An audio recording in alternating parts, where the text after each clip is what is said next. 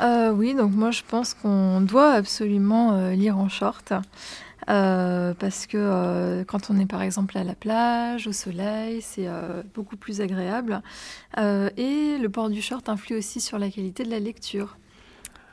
Je suis tout à fait d'accord avec toi, mais bon, lire en short, pour moi, effectivement à la plage, ok, mais bon, mais c'est pas une tenue adéquate vraiment pour lire. Ouais, mais regarde, si tu es à la plage et que tu lis en pantalon, tu transpires. Je Si tu es à la suis, plage et que tu lis en jupe, la jupe peut se soulever. Donc c'est très très désagréable.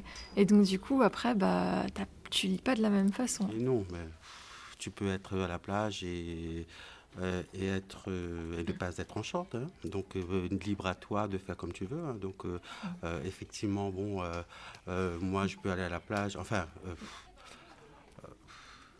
et ne pas être en short. Mhm. Il faut absolument être en short pour aller à la Bah plage.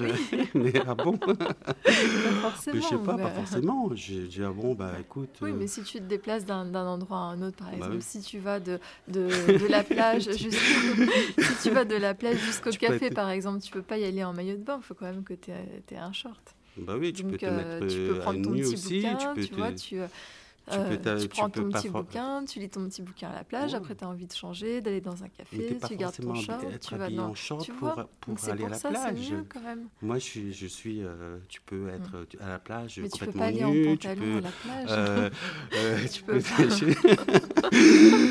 Ben oui, mais pas forcément en short. Je suis Mm. là, là-dessus, je suis pas d'accord avec toi.